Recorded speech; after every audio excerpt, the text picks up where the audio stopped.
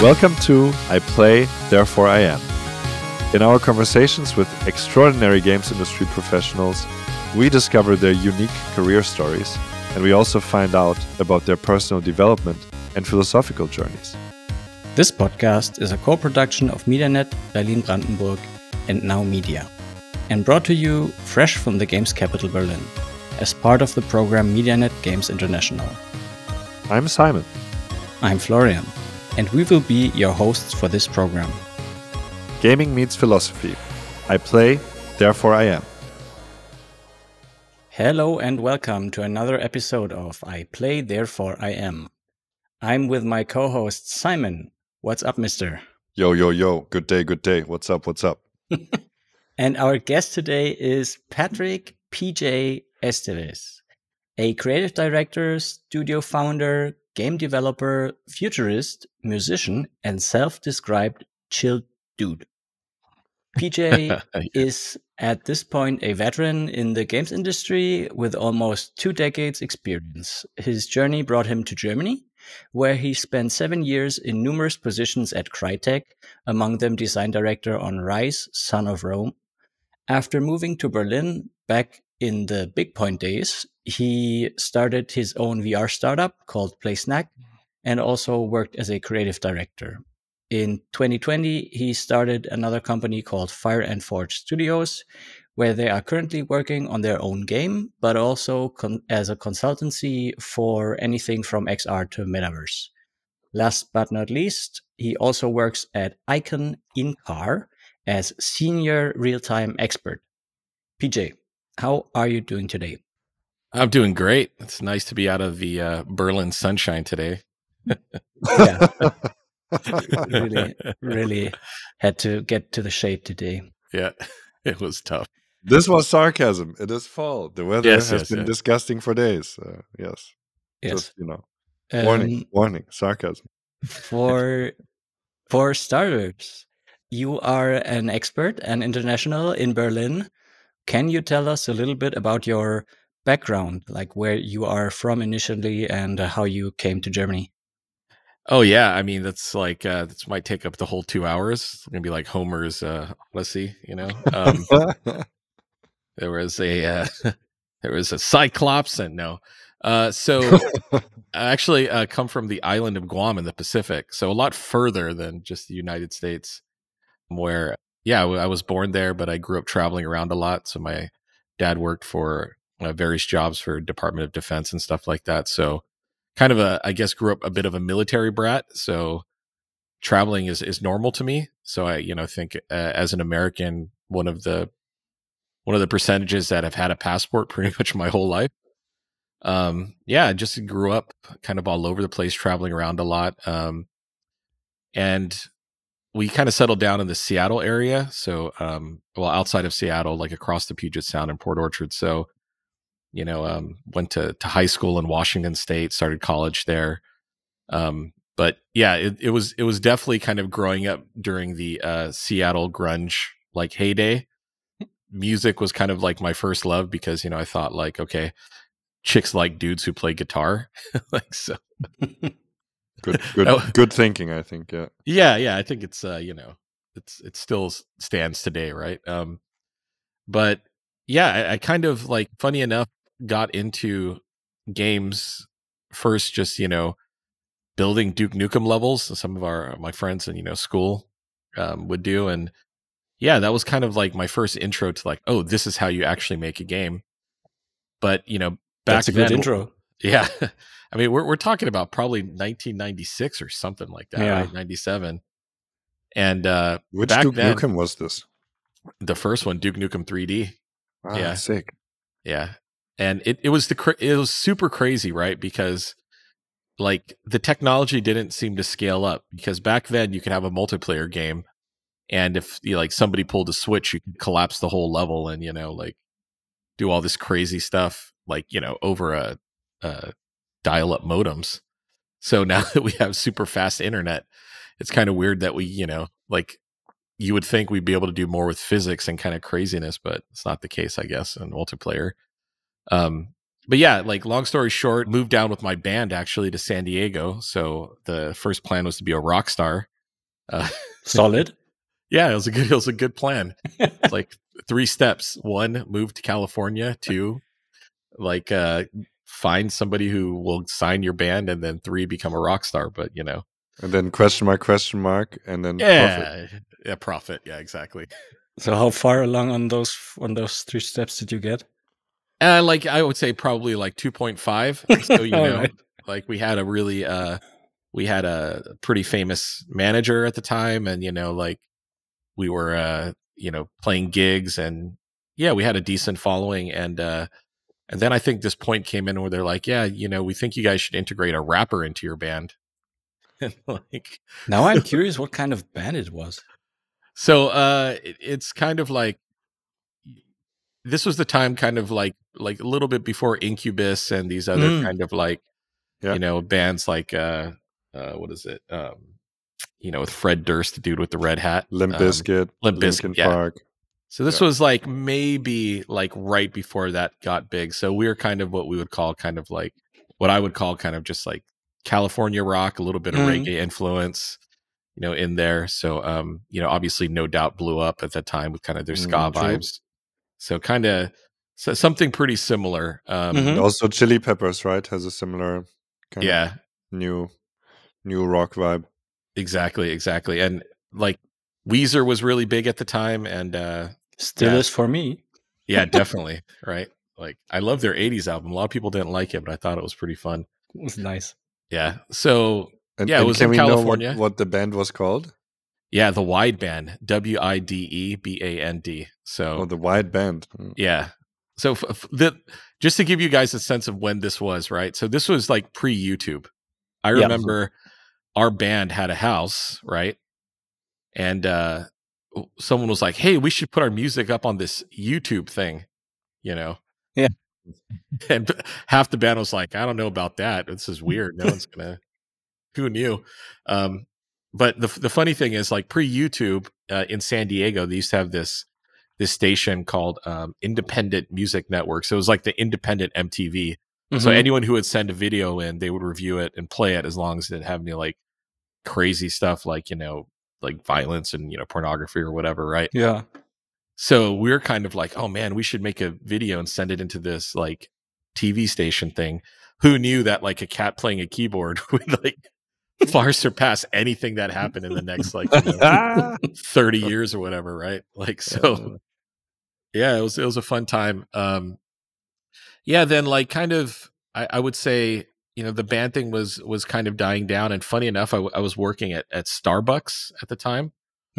And I worked with this guy, and he was a producer at Electronic Arts. His name was Marcus Lindblom, and he's actually pretty famous. I think he's one of these guys that he worked on some kind of Japanese like 8-bit game that came over to the States, and it's one of these cult hits. But he would work at Starbucks in the morning for just like 2 hours, right? So he would come in the morning and like work for 2 hours, and he would get like a free pound of coffee, right, for working X amount of hours in a month. And that was his whole reason for working at Starbucks. While he was already at EA. Yeah, he was I think a producer at EA San Diego at the time when they had a studio there. Well, that's also a way to get your coffee. Yeah. I mean, at this point, you have to have it at every job, like free coffee for everybody. But I guess back then, not sure how it was. At EA at that time, probably more drugs. Yeah. You never know, man. I wasn't sure if I should go there, but I saw a documentary about that stuff. Like EA early days, which were, I don't know, even before then, were like kind of wild. Interesting. I think if you go in the early days of like most of these big studios, they're usually like cocaine fueled in some way, shape, or form. Yeah. I think you can go into the early days of any endeavor. Yeah. This podcast started out as a complete cocaine show. Complete bender. Yeah. It's like, man, I don't know what those guys really, had the energy in the early days. Yeah. They worked 14 hours a day. How? Yeah. Children, don't do drugs. We are doing this podcast on state money. Please, There you go. I'm not sure if we need to declare stuff like that, but Yes. we are joking here. Yeah. All right. This was not Moving on. we were not in Colombia, but anyways, yeah. Coffee, maybe, Coffee, That's yeah. sanctioned. Yeah. Coffee.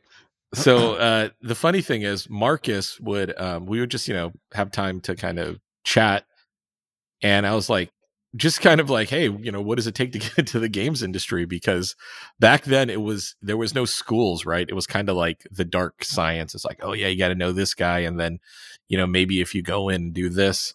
And so I actually started out like testing, and I got a job at Sony Online at the time, which was doing like EverQuest 2, Star Wars Galaxies, PlanetSide.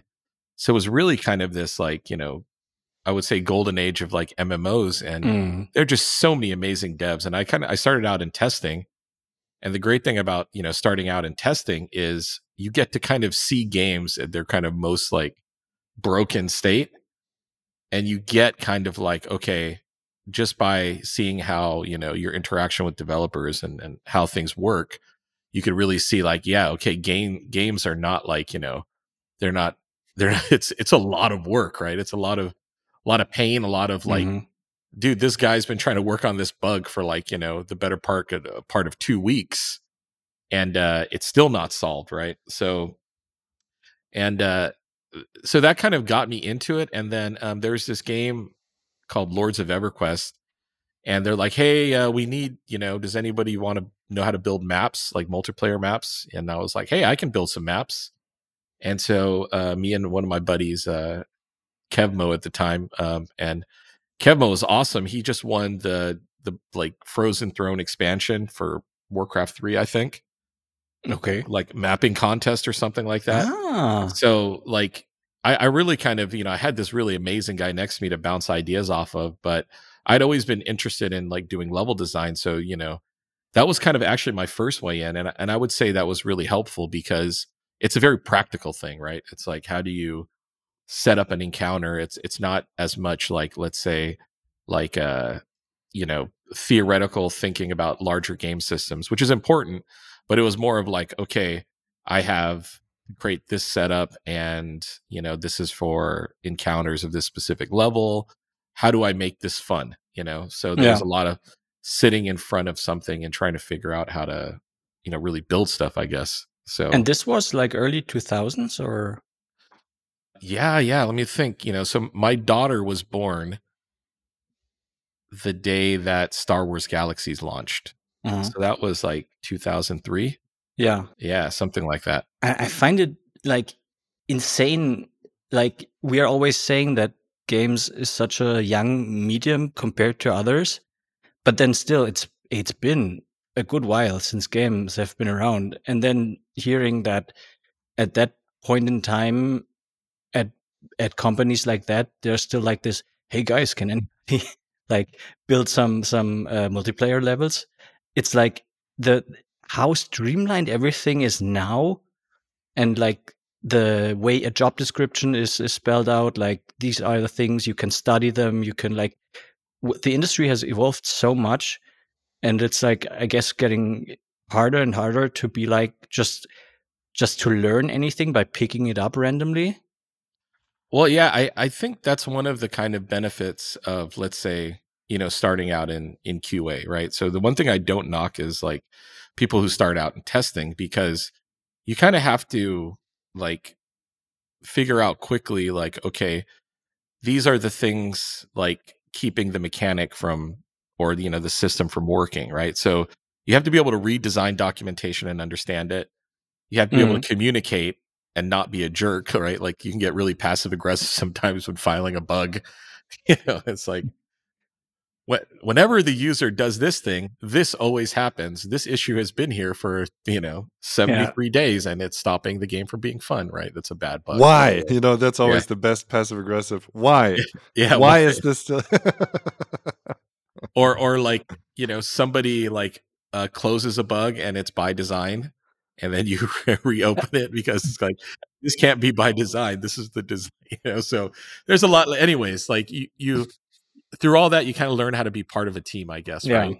And if developers see you as somebody like, okay, this guy really gives a crap, and then those opportunities, tend to come your way. And also, you have to invest in time into it, right? Yeah. So like the one thing that, in the early days, it was kind of like, okay, you can be great at your job, but if, you don't go home and like build stuff or try to like learn how to 3D model or animate or something to be, useful in a production, like getting a design job, especially back in, the early days, was like, almost like an impossibility.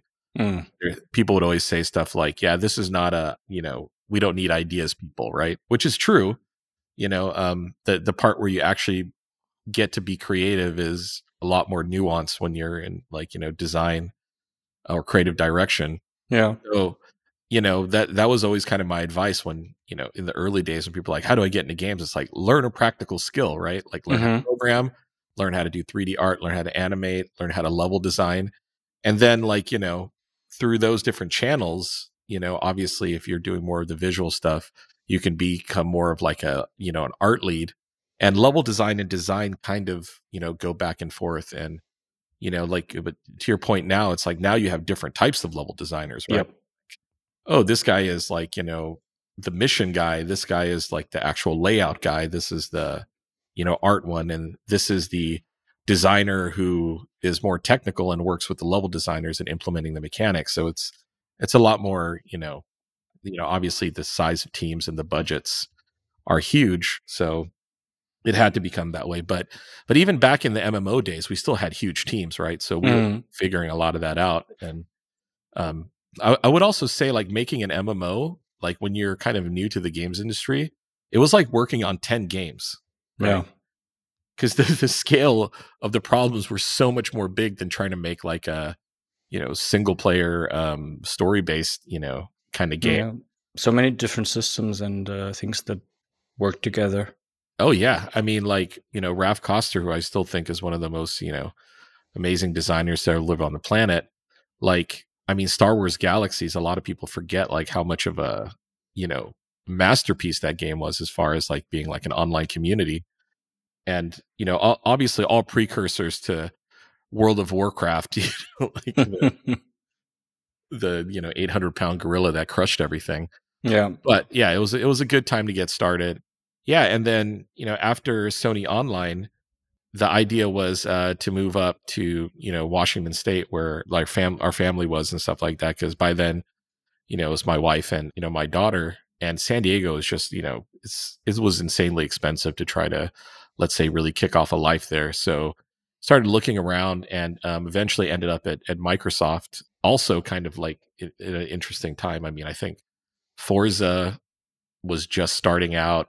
So I got to do some stuff with the Jade Empire and kind of see what made BioWare tick. And Mm. I thought that was kind of like a real awakening. It's like, okay, this is how the best guys function, right? And yeah, that was also back then, and this is in like the first Xbox days. Like every time you would turn on your console, and I like hopefully I remember this right, like BioWare would be able to kind of gather data on how you were behaving in the game, right? So, Yeah. and it was like super early days of analytics, of like games and stuff like that. And I remember talking to some people and they're like, "Oh yeah, no, BioWare's like QA department is it's like, as kind of like important to the organization as every other department, and they're the ones that are kind of like the keepers of the data, where Mhm. they're not trying to basically like make any big decisions about the game. They're just like, oh yeah, this is broken, this doesn't work, and here's the data that you guys do what you want with it, but here it is, right? And I mean, they really pioneered that stuff way before Microsoft or anybody did these kind of user test labs and stuff. Is there anything else that you remember that made BioWare tick? Because I immediately perked up when you said Jade Empire, because I was a huge Star Wars Knights of the Old Republic fan. And I thought that was so good and such an amazing gaming experience story wise. Back then, I was really into story, and I think KOTOR 1 is pretty unbeatable in many ways. And then, Yeah. of course, I played Jade Empire as well, in which I recognized and I was a youngin, so that's why I'm saying I recognized that looks like KOTOR. Oh, those are the same guys, and obviously that's already a few years apart. I think Jade Empire was like 2005 or something, and KOTOR 3 years before or something like that. Anyway, do you have anything else on BioWare? What do you think made them tick? Like you talked about analytics now. Is there Yeah, something well, else in them? Yeah. if I remember correct, and I could be wrong about this, Kotar was made in Austin, right? A lot of the Sony Online guys for Star Wars Galaxies, I think a good chunk of them worked at BioWare Austin on Kotar. So you had people that were kind of coming out of this intense Star Wars development world and then kind of hooked up with the BioWare people, if I'm correct. Yeah, I think that was the case because the thing about the Star Wars universe, like back then, it was like I would say it was way more open. They had some kind of the Melvins, the guardians of the Star Wars lore, but there was a lot of expanded universe books and all these kind of things with little interesting nuggets. And the thing that I remember about like Kotar, like when I first played it, is like it felt like people understood what Star Wars was about. Oh yeah. Like that, and I think that's a huge thing. Like as somebody who worked, who saw like Star Wars Galaxies, like on in before it came out, you know, Star Wars Galaxies was way more of like pick your own adventure in the Star Wars universe. So there were certain things that like people said like, okay, as an example, you could be a tutu with a Wookiee, like, right? You could, or a Wookiee with a tutu. So it's kind of like, well, would Wookiees ever wear tutus, right? And that's not the point. The point is that we're giving people like a deep, immersive Star Wars experience, and they built their own communities, and stuff like that. So that was the point of that. But KOTOR was like, I think, one step deeper. It was like, an intense focus on this pocket of lore Yeah. that existed in the universe. And it was a pocket of lore where you didn't have to worry about where's Darth Vader. It's like, you know, the, the one thing people don't tell you about like working on games that are IPs is that, they're actually quite restrictive at times, right? Because Yeah. you want to do something cool, but it's like, well, that's not really part of, what our IP is about. So that was a really kind of smart decision to go into kind of like the old republic, right, rather Yeah. than the current day. And I even think a lot of Star Wars now is also hamstrung by the same problem, to be honest. Yeah, and they did it really well. I think it was something like they captured a lot of the lore, but I think they were very lore expanding as well. I'm like far from a Star Wars lore expert, but I feel like that I don't know how well there was the movies, right, and then there were the books at the time, kind of, and then. But for example, in KOTOR, you were like you made your own lightsaber at some point. I mean, that was Yeah, really brilliant. Just the hero's journey of kind of you end up on a enclave planet that's full of um, Yodas essentially, yeah, without anybody knowing what that race is. That was, I think, there as well traded as a mystery. So they didn't have a name; they were just these little guys. But that was the original Jedi enclave or whatever, and then you would make your own lightsaber.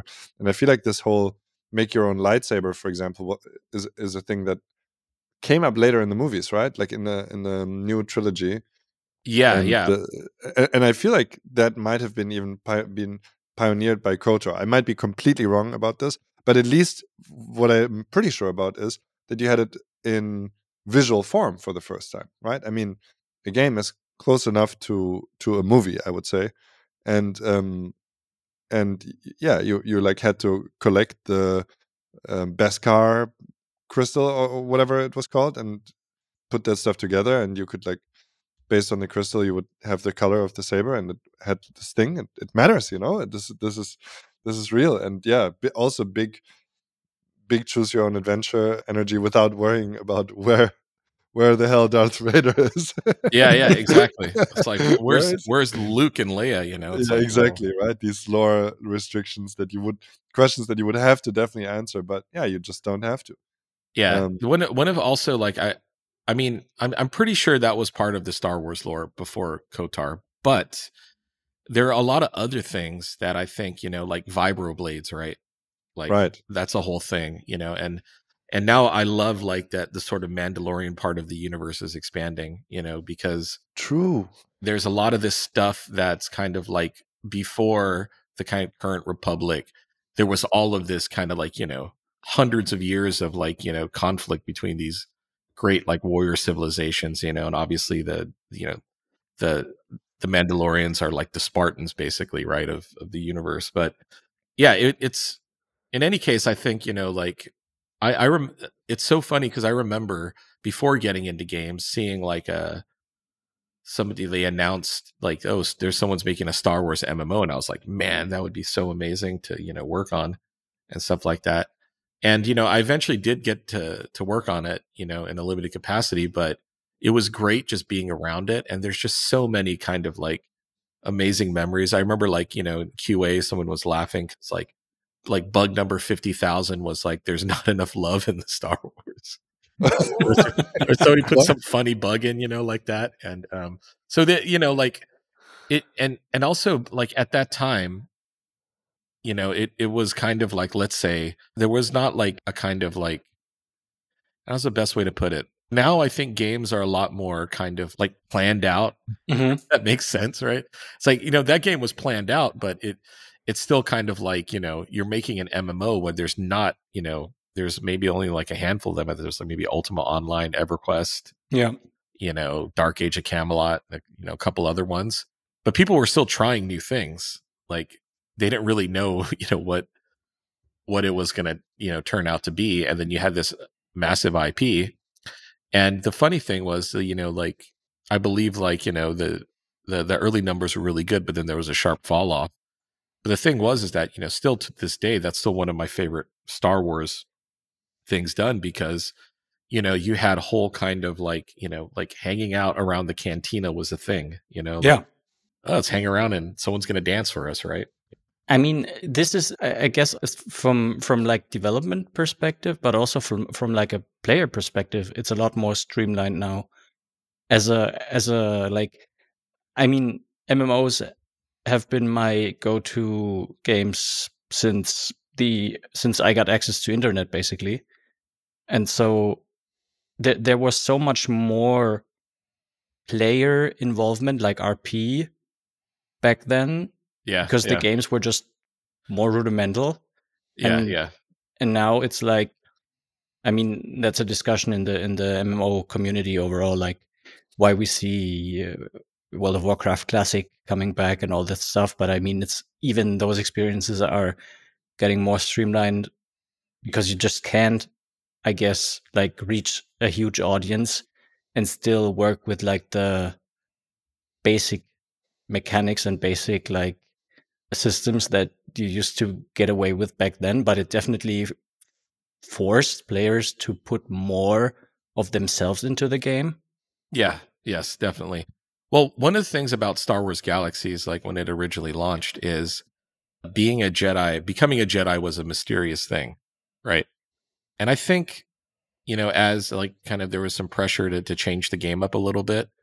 Like I think once the game it became like everyone wants to be a Jedi now, right? Because it's the cool part of one of the cool bits of the Star Wars universe. Then there were less people that did the role playing stuff because it was just like, oh, I'm gonna, like that. I always, even back in the early days, gamers always have this min max kind of mindset, especially if you're playing any kind of RPG.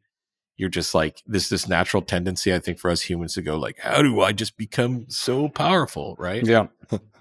And like, so like as soon as like, well, now you can become a Jedi. Here's how. Here's the blueprint. Then all of a sudden it's like everyone's like, hey, why is there anyone like? Where's the community? All like everyone's trying to be a Jedi now. And but if you ever have a chance, you should look up what happened to the first Jedi in Star Wars Galaxies. It's truly kind of like a forgotten, momentous occasion. Like I believe like basically the first Jedi, a bunch of bounty hunters had this kind of like secret enclave where as soon as the first Jedi was discovered, like or they popped up, they would go and basically all attack him at once, right? Wow. Like, so I think that's what happened. I believe if memory serves me correct, Yeah. like the person that was the first Jedi was just like, whoa, look at me, I'm a Jedi, and And he like, was mugged. and it was like, yeah, just mugged like pretty soon thereafter. And like, maybe it was this time or another time, but then I think the lightsaber was for sale on eBay or something like that back in the day. Yeah. Like something, Wow. there's some funny thing about it that I remember, like people like, hey, did you hear what happened to the first Jedi? It's like, no, it's like, yeah, it's like, apparently, and that's what I kind of also love about like online games and online communities is it's as a developer, it makes your life more difficult, obviously, because us humans are very like unpredictable. The one thing you can always count on is they're going to create chaos in your game in some way, shape, or form. Yeah. They're going to figure out how to break it or do something, and that was kind of like when you get the game out there and you see what people are doing, it's as a developer, it's like, wow, they care enough to actually try to circumvent the rules to get ahead. I And mean, and I assume it was also like a big pain in the ass as well. oh, I definitely. mean, first of all, I remember like being so mad coming from, I might have told this on the podcast before, so listeners, I'm sorry if that came up. But when I used to play Ultima Online, and then when World of Warcraft came out, everybody in the friend group was obviously like, "Oh crap, man, this is it. This is the thing. Like we will play." And I was so mad at other players who would like give silly names to their characters, and I was like writing reports to like Blizzard saying like, "You can't have your character be called like Panhandle or whatever, like stupid names. Like this is not RP," and they would be like, "Well, this is not an RP server." And I mean, that initially already changed like what kind of group of people played MMOs and like RP games, and then you had the division of like RP servers for the more hardcore people, and Yeah. like, but the amount of just people adding chaos to the game, as you said, like the everybody coming home in the evenings after work or school and starting to play, and like there wasn't much to do at max level in World of Warcraft, like when you're playing for a while. So you just met up in a town and just started fighting the other faction, and just like that would be your whole evening. Yeah, And exactly. then they disallowed it because it used to crash the servers. But I mean, it was the most fun thing to do. Yeah. But yeah, Well, I mean, if like you spoke about UO, right? So that was like, a learning experience, right? It's yeah, like talk about like this kind of like onboarding. Like the onboarding in that game was like the internet is a dangerous place, right? That was the onboarding. Trust no one. Lock up everything after we leave it. Like there's so like I remember like the whole kind of like griefing became like almost like a subclass. yeah, It was like I remember once I was just in some newbie area and I was like, the hell is somebody like kiting a demon through the newbie zone? Right. And it's just like you just see like, people getting smashed and they're just like, hey, what's going on? Like, and it's well, I think as a developer, you see stuff like that and you just can't help but like look at it and just kind of laugh, right? And yeah, the reason you can laugh about it because there's like some meeting happening at like who was it at the time we did Ultimate? Was it Sierra? I can't remember. yes, Like so the Sierra office is like, what are we going to do about this? Like because it's always funny when it happens to somebody else's game. When it happens to your definitely, game, it's yeah, not very funny, right? But yeah, it's definitely a trip. And also like there's all these shenanigans that happen in MMOs that we can't really talk about because it's a government type of thing. But yeah, like whenever you put a group of people who are deeply involved in a universe and they start getting attracted to each other, it's just like, yeah. all right, like if there's a dark corner in a zone, just stay away because you're not going to like what you hear if you go like near there. It's like I don't know if it's like Ixars and dwarves are exactly compatible, but whatever, right? Like, And you better don't break RP in that, like, yeah, exactly. Exactly. otherwise you're getting banned. Oh man, this is a throwback, but I want to try and reel it in a little bit and Sure. like Because this back, could be put a it back in the podcast about the pants, you good can old say. times, I assume, for the whole episode. But like, we still need to figure out like how the hell you came to Germany. Yeah, well, I mean, I was at You were Microsoft at talking the time. Microsoft. Yeah, exactly. Yeah, yeah.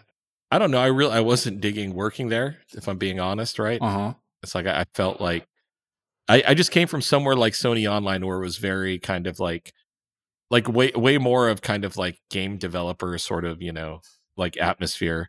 And at Microsoft at the time, it's not like we're developing any, well, there are a couple games internally, but it was more of like you were kind of like, I would say part of like the publishing apparatus more than developers, right? Mm-hmm.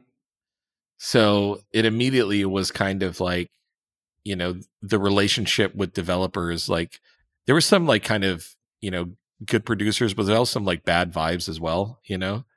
And for me at the time, there was a lot going on. So it was kind of like, all right, well, you know, um, Washington State, like the rain sucks compared to California. So it's like, all right, why did we move back up to the Northwest, right? Well, it's so rainy. And then it was also kind of like the time where George W. Bush Jr. was, like Jr. was president. Mm-hmm. And kind of getting a bit serious for a moment. Like, my wife is a type 1 diabetic, right? And we were kind of getting disillusioned because we were, like she needs insulin to stay alive. And we're kind of like, man, it's so weird that here we are, and you could have the best health insurance and you're still paying like more for a bottle of insulin than we would pay when we were in, San Diego. We would just go across the border to, to Mexico and buy our insulin. Mm-hmm. And it was just kind of like, what is this we're paying into? So it was, I think as much of a like kind of life change and also like, hey, let's just go see what's out there, kind of. I would say if there's one thing about like, my wife and I is like we're fairly adventurous people.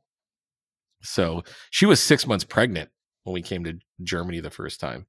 So imagine being Yeah. 6 months pregnant, not speaking the language, and like, oh, we're gonna go, work at a game studio in Germany. But I also like work wise, I needed to change. I needed to feel like got back to kind of like being a developer again. Yeah.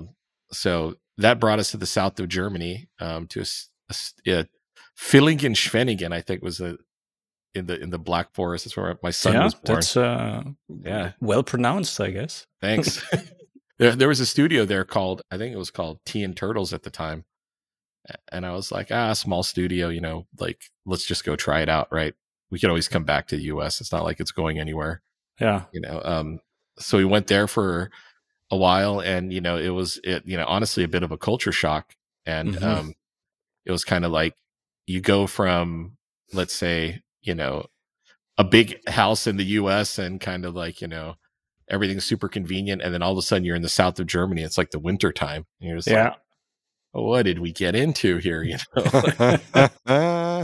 Funny enough, like we actually just, when you have I think a bunch of, expats, you kind of grow really close. A lot of the guys on that team I still talk to, and a lot of them have gone on to do great things. Like, John Mamias, who was on The Witcher, like, he was there at the time. And, also a guy named Jeremy Huxley, who went on to do, a bunch of the like Uncharted, Uh-huh. like in all of those games. So it's kind of like, the games industry isn't as big as you think, right? It's Yeah. the people you work with, they go into other places, you go into other places, and sometimes you work with them again, Mm. so that was really cool because I would say there were also other Americans there, and for whatever, like issues the studio had, and trust me, every studio has issues, like Yes. they were really good at getting good talent there. I And need so to figure out like what kind of. I mean, I'm not perfect at German games industry lore, but that was a time I wasn't in it yet, so I need to figure out like more about the studio like after the podcast because that sounds super interesting. yeah, they became a Coney and they did a game called Parabellum, Mm-hmm. like eventually. So the game, and I think Parabellum, funny enough, was published by Sony Online. So it was kind of like, yeah, and that's what it became. It went from Teen Turtles, they renamed it to a Coney, and then they launched the game Parabellum, which funny enough was kind of like really similar to what we were prototyping early on. And they basically when I got there, what we were prototyping was Payday. Like, Yeah. so, like back in the day, like before Payday, came out. It's also that kind of, it also teaches you about the games industry. It's like usually if there's a good idea, there's almost some kind of like natural inclination for us developers, even if we don't know about each other's projects. Yeah. There's always this weird kind of like, oh man, it's exactly what I was thinking about doing. Yeah, really interesting time there. And after that, I was in Spain for a while. So I went to Madrid, and I worked at the studio that did Commandos, like Mm-hmm. Pyro, to meet so many great developers down there as well. And a lot of those guys also went on to do, great things. But like at the time, they were kind of like the place in Spain. And I was a huge fan of Commandos. It's like still today, like, Commandos 1 and 2 are probably some of my, I mean, they invented kind of the stealth genre, right? Yeah. Like, Yeah, stealth tactics, real throwback. I remember getting Commandos in like I think in like a Computer Bild Spiele, like yeah, like a magazine, and it was Mhm. the demos. Yeah. I think full version maybe even Oh, was wow. like Yeah. early. I don't know. And which years are we talking at the moment? When did you go to? So your daughter was born in Germany, I take it. No, my son was born in Germany, so I have two Ah, kids. Yeah, yeah, so yeah. my daughter was born the day Star Wars Galaxies launched, and my Right, son was born about like, when we in Germany for like 3 months. But a little bit later. Yeah. yeah, so man, I don't even remember. Let me think when my son was born. 2005. Right. Yeah, Yeah. Okay. so around that time. So this is right before, like, I mean, I don't want to get too much into the details, but like Mercury Steam started off of some of the team there, and they did like a horror game. And so, yeah, there was a bunch of things, and mobile was just like slowly becoming a thing. Like, and the next I was in Mallorca for 3 years at another studio there.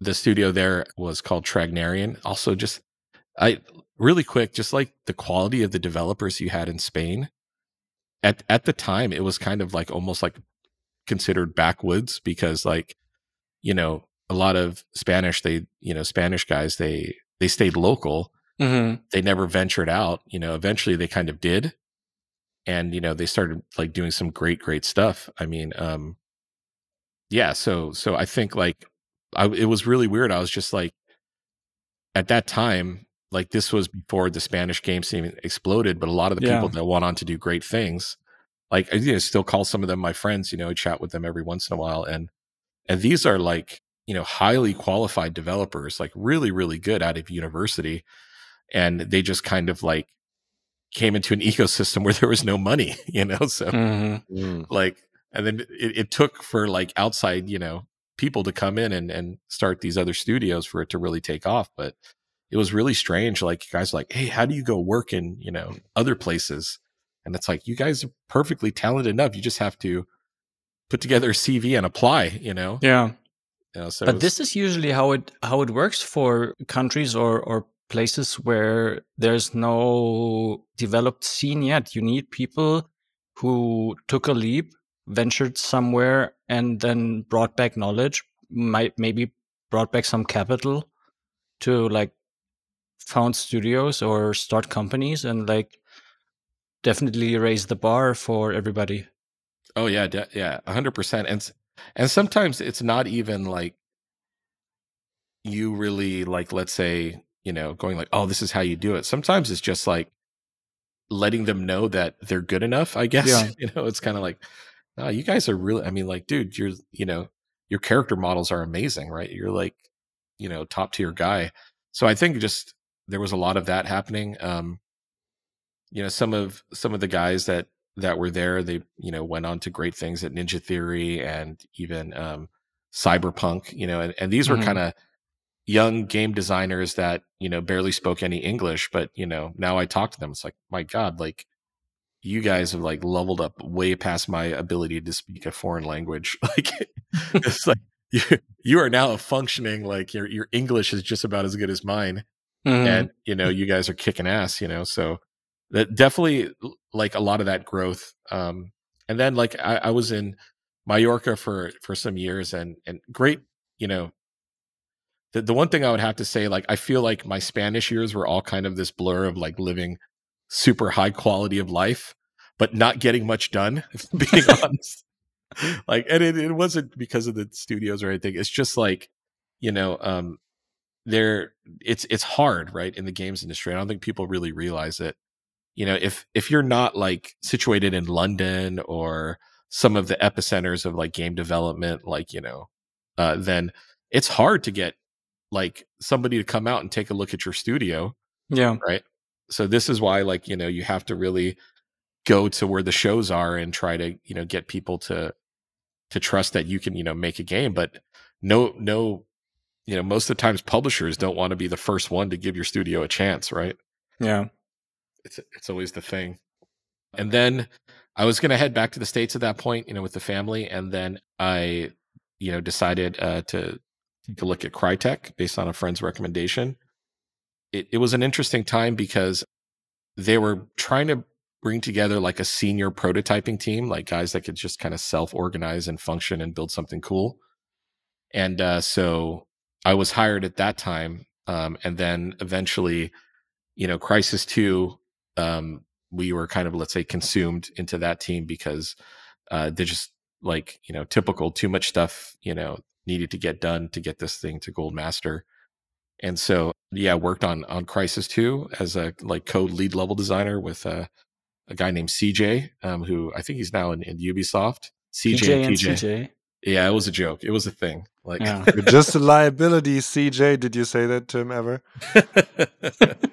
but yeah, he's Where's that from? That's San Andreas. yeah, San Andreas. Oh, I see, yeah. Did you recognize it, PJ? I did. I picked that Okay, up. good. My man. Impressive. Okay. Nice. Yeah. So, and CJ, to be fair, is probably one of the best level designers the world has ever produced. Like he, Wow. he did Aztec and like a bunch of the Counter-Strike stuff. He was part of that team. Oh my God. And so it's the same guy that actually worked on Far Cry, right? So like there's like, I think also when you're in games, you kind of see pedigrees, I would say, right? It's like, oh, your line starts here and then it goes here, here, and here. And so, you could definitely see that I really tried to be a sponge and learn everything I could from a lot of these really talented people I worked with. And I feel like that's also one of the keys about like, growing in the games industry is like, you constantly have to be curious about like, okay, well, what could come next? What could be like the thing that really makes this special, And yeah, and then I was at Crytek for a number of years. Rise, Son of Rome, helped with some of the stuff with Warface, and then was able to do like complete pivot. Did The Climb and Robinson the Journey, so that was like a super interesting time because it was like VR, right? Like it's like at the time I was kind of like, I don't know if I believe in this VR shenanigans, right? And then back then, I think the Oculus, this was before like the Rift headset. And they had this really cool thing where all developers could just post their demos and you could just download it and play it. And it just became this kind of like hub of creativity. And I remember putting on the headset and I downloaded this thing called Ashes. And I don't even remember who made it, but it was just kind of like you put on the VR headset and then they told you the story about the origin of the universe, but you were actually experiencing it, right? I remember thinking like, holy crap, this VR stuff is really amazing, Like it was a completely new paradigm. And yeah, shortly thereafter, I was asked along with the executive producer, Elijah, to put together a small team and start looking into VR and put something together. And we started out actually with Robinson the Journey. And then part of those mechanics became the climb, right? Just like a subset of the climbing mechanics. But yeah, I mean, we had a super amazing team. Like one of the guys on the team is actually a rock climber. And so that whole kind of like, it's, if you kind of think of it, right, just put it in context, it's like you're at Crytek, right? They're really known for their shooters, realistic graphics, type of games. And then you kind of got a pitch. You're like, hey, I got an idea. We're going to make a game with no shooting. Nice like, idea. like what, and that came kind of on their like the whole inspiration of Robinson the Journey and the mechanic became the climb was Crytek had their origins and they did a demo, I think, for NVIDIA, like Dinosaur Island, something like that. And it originally started where we're like, hey, like we should do something, for this show. Why don't we like revisit Dinosaur Island? And so I think I don't remember if it was Chebot or Auni who asked us to take a look at that. It's probably Chebot. And then we're like, hey, maybe we could, like use this as a springboard for kicking off a game.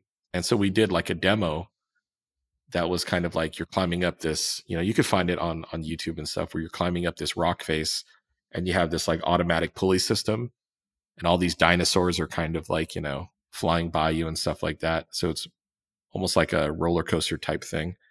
And like, I think we won an award for it or something like that, like best of GDC or something like that for something. And it's like, this isn't even a game, but it eventually led to, like, hey, like if we had to make a game about a dinosaur island, what would it be? And then we came up with the concept that was like, oh, it's about a boy and his dinosaur, like a boy and his dog, right? Mm-hmm. And not to say that certain Netflix shows didn't, copy getting lost in a dinosaur, island with, but it's things happen, right? Like, Yeah. so, but anyways, like, yeah. So we were doing that became Robinson the Journey, and we pitched it to. I think his name was Jason. One of the founders of Naughty Dog was also one of the early Oculus guys. I can't remember his name, but he was like, I like that. Like, it's just like, just that. I just want that. Right. And we're like, okay, we're still like, this is still like super blocky graphics, but, credit to him, like, not a, like, I would say a typical executive where he's looking at the graphics. He's probably thinking like, oh, it's Crytek. I don't have to worry about the graphics. Yeah. But like, he really, really liked the gameplay. It's like, I love this. Like, this is cool. I haven't seen anything like this. So that led to The Climb. And then Robinson the Journey turned into its own thing with Sony at the time. But a lot of the same people worked on both of like the VR team was kind of spread between the two titles at the time. Yeah. So I feel like, I think, you asked before, we're doing the podcast, like what was this time? And I felt for me, we worked on Rise, Son of Rome, and it was just meant to be kind of a cinematic romp, Mm-hmm. but it was like, it got stuck between the Sony, Microsoft, like, kind of like a battle that was going on for the next generation consoles. And, I truly believe like, okay, this was supposed to turn into like, like we can do a lot more with where the game's supposed to go. But, we literally had like 18 months, from the time that we started to the time the game was launched. This is maybe 18, maybe 20 months if you consider kind of some concept discovery. Yeah. So that whole game was done in like less than 2 years. Holy crap. And yeah, and if you look at it now, I mean, you could see like the attention to detail and the quality of the art, and also the combat system was a lot more difficult in production, but it was kind of nerfed because it was seen as being too difficult. Mm-hmm. But it was still kind of like 20 months trying to build something, and the launch title thing, it's a real thing, right? It's like when you align with the publishers, like, okay, here, like, what are your top priorities? Give us your top 3. And, number 1 is date, right? It's like the date does not move, right? Number 2 was this thing they called cinematic storytelling, right? And then I think gameplay was like a 3 or maybe even a 4, right? I think like number 3 might have been like visceral, or something like that.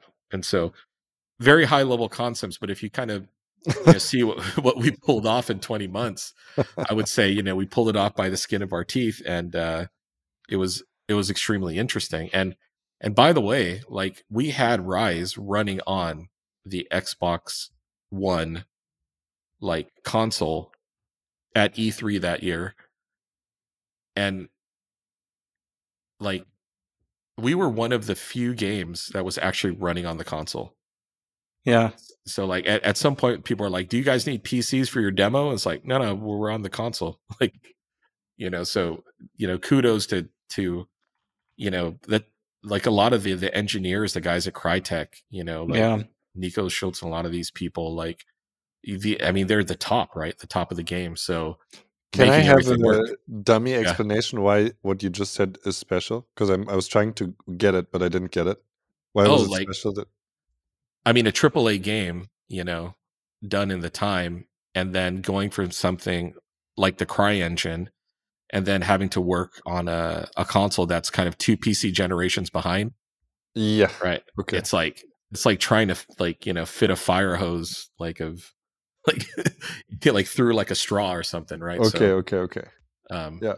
we Okay. had So to that's an invent. impressive engineering feat, right? Oh, definitely, Optimization. definitely. Yeah. Yeah, Okay. Got it. optimization. Not only that, but what a lot of people don't realize is that, the CryEngine was a first person engine, right? Mm-hmm.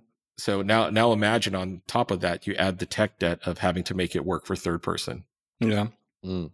So, like a lot of the challenges were really just like, okay, we want to do this. Well, there's not enough time because we need to make A work in a stable way. And, simple things like when you reference like who the player is, right?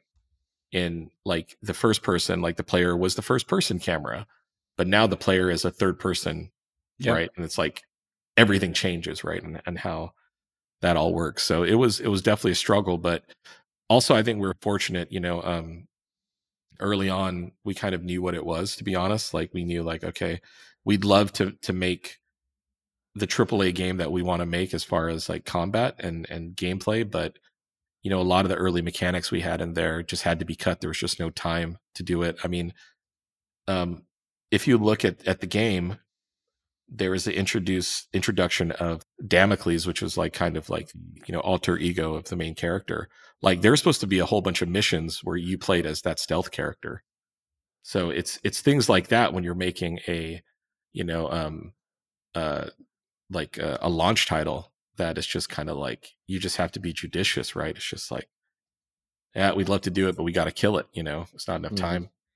So that was really, it was tough coming off of that, but I felt that like that then going into VR was kind of like for a lot of us that were on the team was just kind of like, oh wow, this is like just really fun being, trying new and crazy things after being inside of the pressure cooker of that project. But yeah, it wasn't easy, but I yeah, was before the podcast, I was just like checking back on like because I never played Rise, yeah. but I it's from a time when I was still I'm not even sure to be fair because I know that I'm completely out of touch with like games and like what's current AAA stuff, media and everything, but I was looking up the old escapist video of like zero punctuation Yahtzee on Rise So yeah. because I mean there wasn't a game that he didn't shit on, but he I was looking this up like today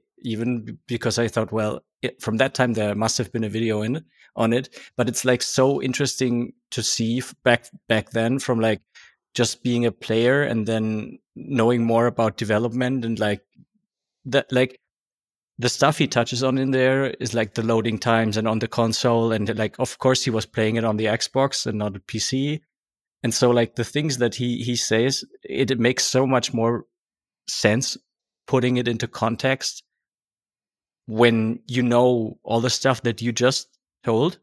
Oh yeah, yeah, yeah. And then it's like the expectations on a game and on a studio in that amount of time on that technology and then putting it out even and being able to do that. And then just like it shows that the player base just does not understand how games work, like how they are made. Oh yeah. I mean, I would even go further than that. I think like, anybody that's able to put out a game, they immediately get like a level of respect for me. It's like Yeah. not easy. Like, okay, building an online community before in your game before launch, building buzz, not easy. Good job, team, right? And I think when you come from a development perspective, like I've never worked on a game where I don't feel like, oh man, if we just had another 6 months, right? It would have been Yeah. what we wanted it to be. But the truth is that like making a great game, it's like it's kind of like having a great sports team. Like Mm-hmm. the right things have to come together at the right time. You have to build momentum, and then you have to just like carry that momentum as far as you can before the wheels fall off the thing. And in certain like productions, like and I would say probably around the launch of any console, right? Like every one of these, like whether it's Sony or Microsoft, everyone is pushing to have a great lineup for players that makes them obviously want to buy the console and show them what the vision of next gen is supposed to be, right? Yeah. And if you kind of think of it, like that that felt like the last real console launch, right? Like Hmm. the Xbox One and PlayStation. It's a PS4, I think. Yeah. 4, yep. Yeah, like the PS5 and the new Xbox, it was kind of almost like it's a little slightly bumped up in quality, and it was more of like a long transition to this stuff. And I think there was just this kind of like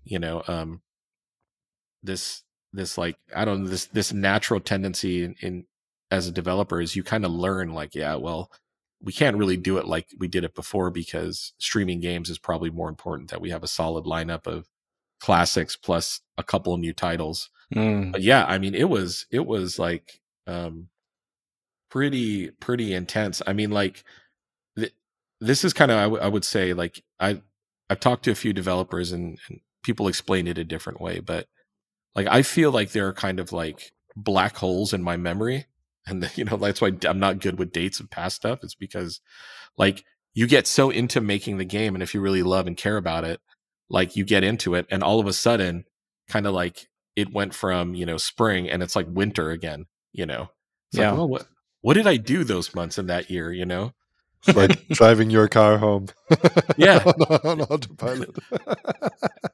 and sometimes like sometimes you feel like, yeah, I think I went into a room and then like I came out and it was like a different year. And for me, Rise was definitely kind of, and we had to ramp up a team. So there's like all of these things. And, like we were all gearing towards like working on a second iteration. We already started like concept discovery and pre-production. So the fact that like, it couldn't get worked out and didn't happen was definitely a bummer for a lot of us on it, because it like it's I don't want to say that we were like, okay, we're going to make a second one, we're going to have a chance to fix a lot of the things that we didn't get a chance to do, but that's the truth of it, right? It's like you kind of got to go, all right, let's take out these features for the next game, and to make that date, like some of these meetings where you have to cut things, right? Yeah. They're contentious, man. It's like you're like debating like who, like imagine you're in a scenario where someone's like, all right, we only have enough food to Yeah. feed 2 billion people this year, like who's gonna get the food? And all of Yeah. a sudden it's like, Trolley problem, yeah. yeah, Kill your it's like, darlings at a very probably emotional, contentious layer, because all ideas have been birthed by somebody somehow at some yeah. point. And Yeah. by the way, you're not the like when you're a launch title, you're not necessarily the only person at that table, right? Yeah. It's like you've got, the Microsoft people, the Crytek people, then you got the tech team, all this kind of stuff. So yeah, it's there's definitely, more at play than why can't these guys just make a good game, and I would say you reach a certain point and you're kind of like, all right, the reality is these are the features we have to land to the best quality that we can. And there is no changing the date. There's no renegotiating the contract. It just needs to get done. And that's almost like it could do two things. One is it could really deflate you, or it can just kind of like energize you to get it done. And I feel with Rise, it was kind of like we had a point where like, this is hard. But then, the team rose to the occasion, pulled it together, and what I look now is like, actually it's interesting if you look at Steam, right? Like, which I would say is a way more harsh critic than game critics, Hmm.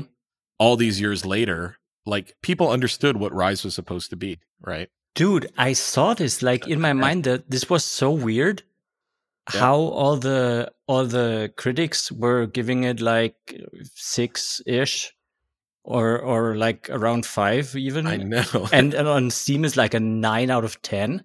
Yeah, and bro, there are Wait, games that so get 70 that you can't even finish, like Yeah. yeah. because of bugs, right? So Okay, so I have two questions. So sure.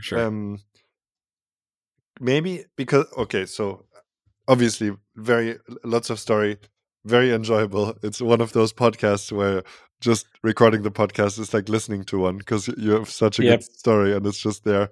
And thank you for that. It's really nice. Springing back into action as an interviewer. Yes, Oh, yeah.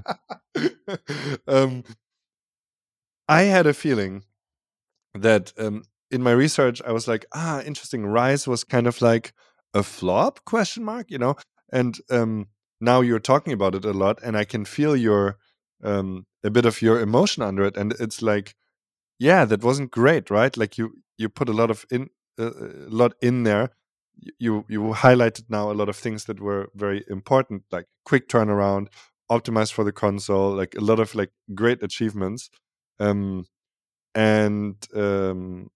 it is, well, and it had this strange reception, so I can, obviously there's a bit of a redemption arc here that's needed maybe. And so that's my first question, which is, if you say now people are getting what it was supposed to be, maybe you could explain that, and maybe after that we could finish how you got to Berlin. Yeah. I'll get there eventually. So yeah, What was it supposed to be? Well, I mean, the thing was, it was just supposed to be this like kind of like what did I call it before? Like it was like this cinematic kind of story, right? I mean, it was kind of like we're there to tell a story, have a solid, we knew we'd probably come, the game was tested before, we knew we'd probably come in at a rough, whatever, 6 to 7 hours, but we said, all right, like the least we could do is we can make it like really set up the combat or the stuff with these kind of like, cinematics, because that was the big thing, right? Like people forget, like, okay, if you look at the quality of the storytelling, especially like, the characters and the artwork, that's obviously what the attention was put onto, right? And so like it was never meant to be an Assassin's Creed, right? Like it was never meant to be a 20 plus hour game. It's just there wasn't enough time, and and to also just to kind of like, double back to what I said, it's like it was just supposed to be a launch title where you could come in like, okay, I just spent like whatever $500 on this console, play this game and go, yeah, that's, wow, next gen is, about these kind of like next level graphics and, gameplay. It could have been better, but I definitely think, they'll fix it in like the second game. Right. So that whole cinematic storytelling thing, I mean, a lot of people don't know this, but we had like 15 performance captured like characters, right? If you look at the quality of like Nero and, like there's a lot of kind of like underlying effort and achievement that went into telling a competent story. And especially one like, we hired a movie director like early on to kind of help us frame what the game would be. And I think, if you look at like, once again, the kind of like line of games, right? I feel like Rise and The Order were kind of sort of going for the same thing, right? And then God of War comes out and it's like that vision, but realized, right? With really, really good gameplay. And I think like, it's hard to separate out Rise from that arc of games that exists now in that AAA, in AAA games. We like people like the camera work, that was done, that, when I played God of War the first time as an example, I was like, that's what they did. They just made the gameplay 180 degrees rather than worry about the camera behind the player. That was smart, right?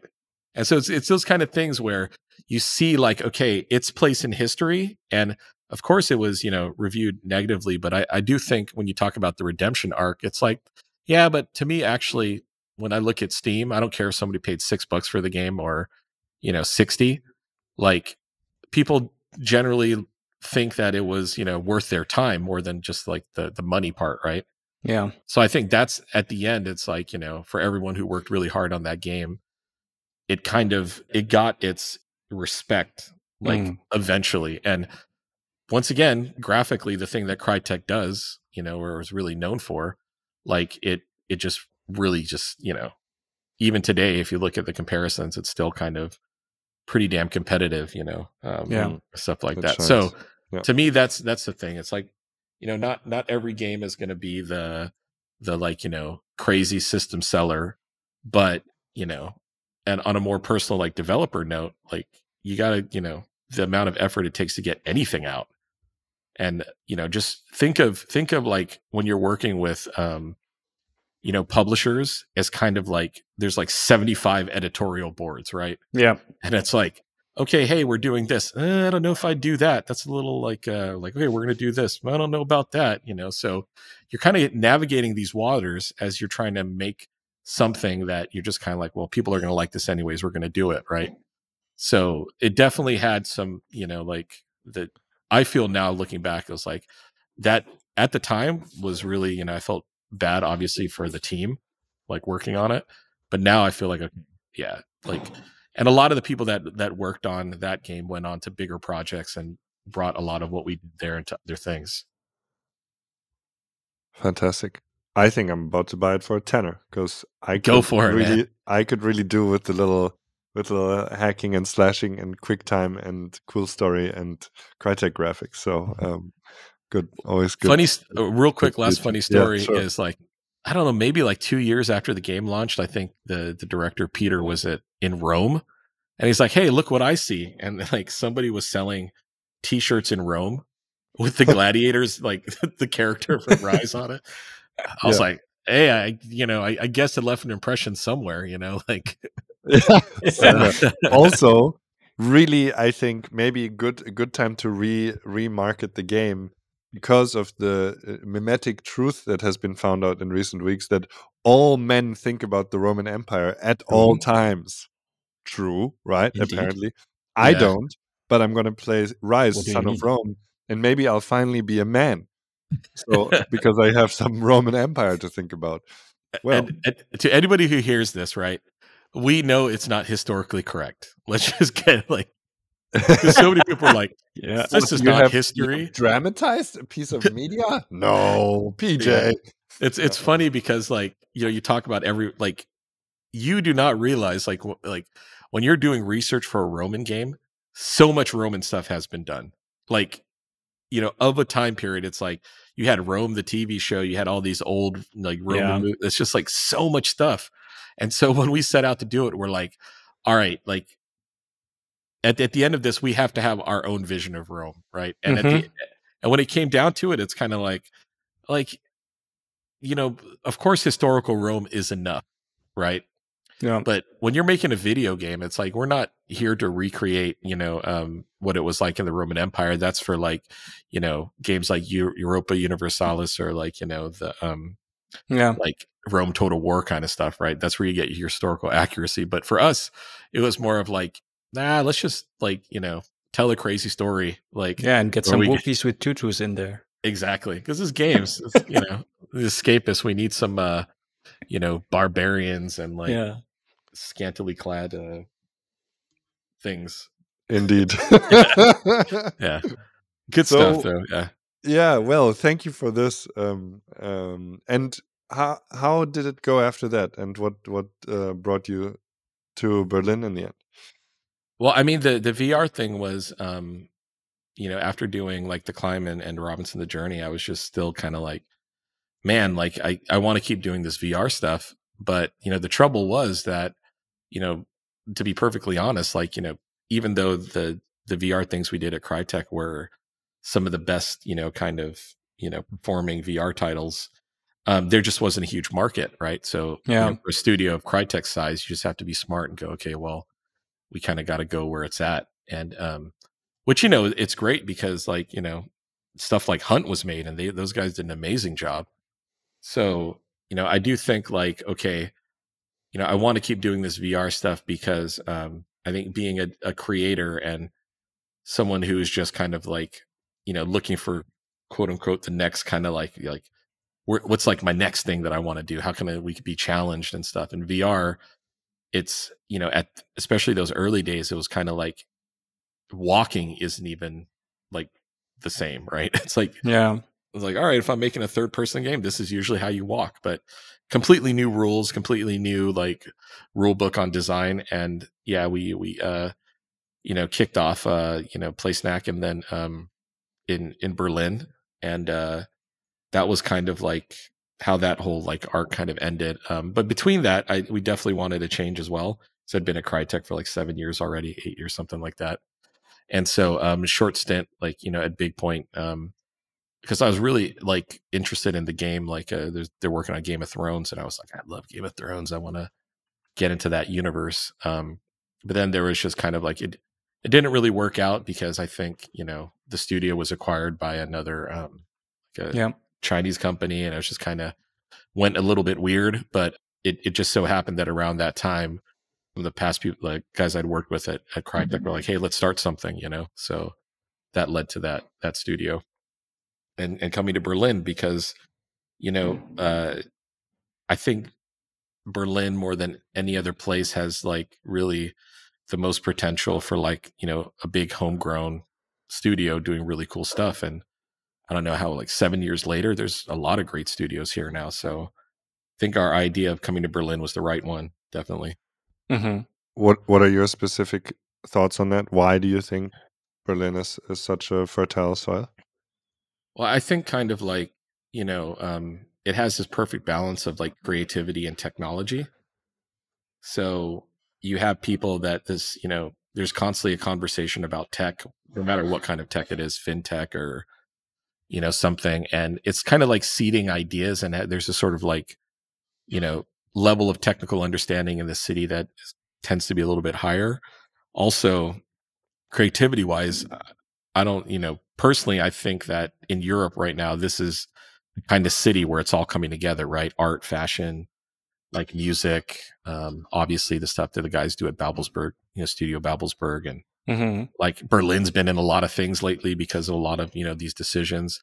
Like, so there's certainly this hub feel to it, and also kind of like as an artist, you need inspiration, you Yeah. know, and you're not going to get that like being out in the middle of nowhere or something like that.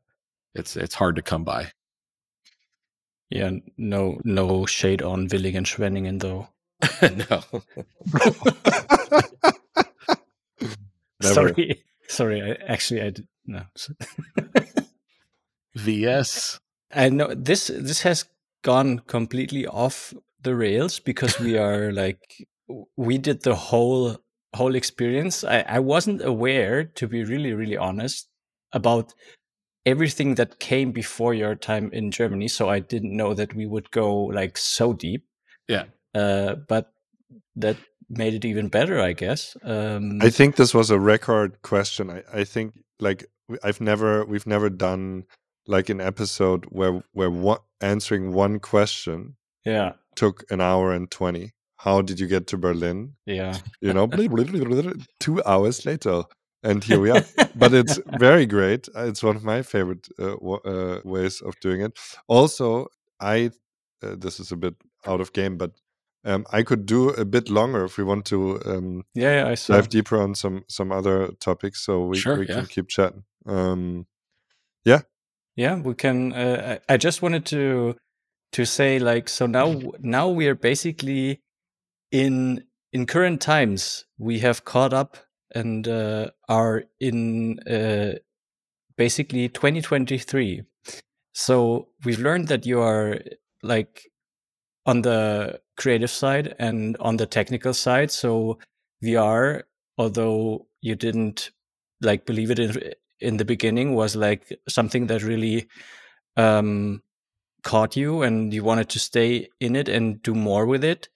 And so now you also are in automotive. Oh yeah. And Yeah. I think this connects perfectly well. We also had another guest who has a games background and is in automotive before, but like, why do you think I'm right about this conclusion that this connects very well? Well, I mean, the logical one right now is a lot of automakers are using game engines in their vehicles, right? Yeah. So Unreal and Unity, they have whole kind of like teams like helping OEMs, and one of the things that Icon InCard does is they're just like one of the most awesome automotive kind of like interior design experience kind of people. And I was really intrigued with, okay, like, when two universes clash, usually there's just really interesting stuff happening, Mm-hmm. And what I could say is that, like, when you get into automotive, and especially working with a lot of designers, like, it's really cool to see the approach to problems that, from your game developer mindset, you have like a different kind of way of looking at a problem. Um, so just on a day to day, it's super kind of interesting how, like, you could bring a game engine into a vehicle, and with the way automotive is going with electric and autonomous driving, there's so much interesting, kind of like fertile ground to play in, right? It's like, now if the car is driving itself, the thing that's been repeated a lot is, like, then the car becomes the next living room, right? Mm-hmm. And if you think of like a car conceptually, it's probably the most, like, it has the most sensors, like, of anything produced, maybe like besides planes or whatever, right? But Mm-hmm. there's a sensor for everything. And, like, you know as a developer, you kind of look at it, it's like, wow, those are new maybe data points, right? Is there new, the guys at HoloRide are doing really cool stuff, this company that does like the VR headsets and in vehicles and stuff like that. Mm-hmm. And I just felt like, okay, as someone who is, like, a lover of cars and that kind of stuff, it's like, how does my skill set apply to this sort of industry? And what I can say is that, the lines are starting to blur, right? It doesn't really matter if it's automotive or industrial design or whatever. Like, people use Unreal Engine because they want to try to get, render quality graphics, but with more interactivity. And once the kind of, let's say, interactivity, like, that door is opened, it's hard to close, right? Because Yeah. now you're thinking, like, wow, like, what if a steering wheel could be more haptic, right? You know, um, and there's a bunch of super cool things that I've seen since I've been doing automotive stuff that are bridging these two worlds together, and also, in a very real way, like, the gaming generation are owning cars now, right? Like, Yeah. Yeah, that's it's real. it's a real, and even if they maybe not own a car, they might have, like, miles, or not miles anymore maybe, but, some kind of, like, you know Car ride sharing. sharing, car Yeah. sharing thing. And if you're, like, you know on a long kind of ride, why couldn't you play a multiplayer game with people? What can the car help that? Can it create like a, like, super fast mesh network that allows, cars in your vicinity to play games against each other?